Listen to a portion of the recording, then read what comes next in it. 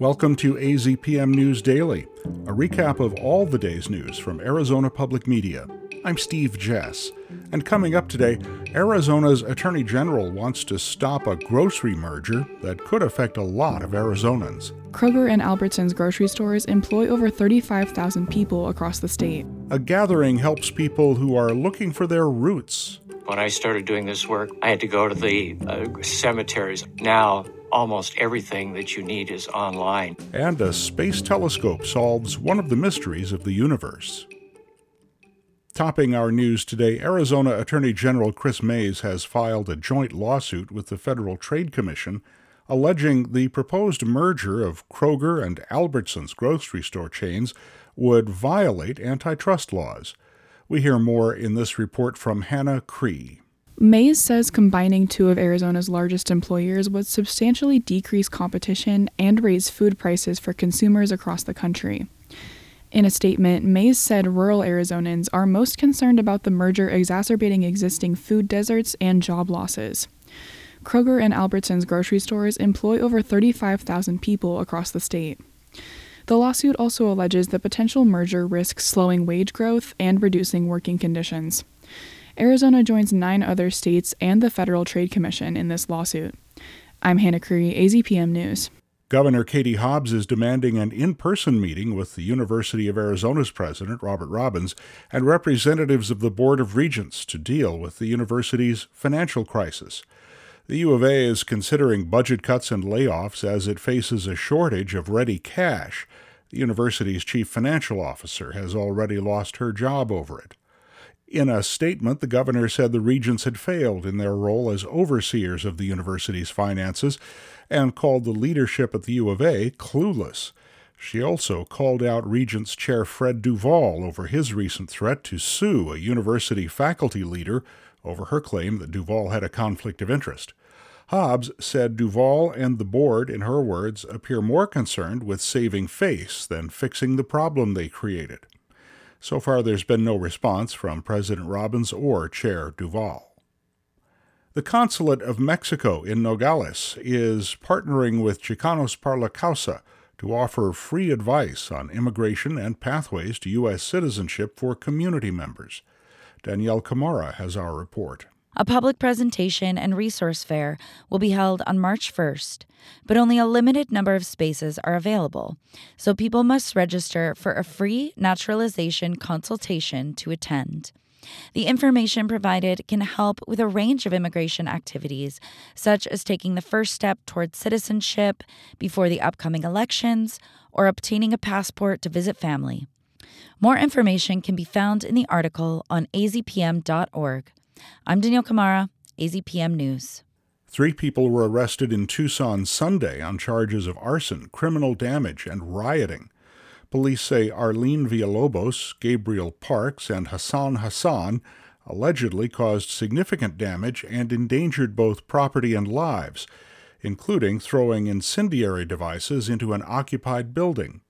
The 3 were allegedly in Tucson as part of the Stop Cop City nationwide summit, which was advertised as 4 days of protests, panels, workshops, live music, and strategy discussions about Cop City, a police and fire department training campus under construction near Atlanta, Georgia. The group's website says it chose Tucson for the summit because of an abundance of supporters and because of financial and political ties to Cop City in the region.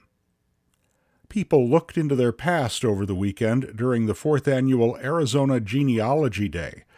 Dwayne Rowan is a former English professor and dean at Arizona State University, and he runs workshops on family histories. When I started doing this work when I was a teenager, I had to go to the cemeteries. I had to go to the libraries. I had to go to the historical societies. I had to go to the courthouses.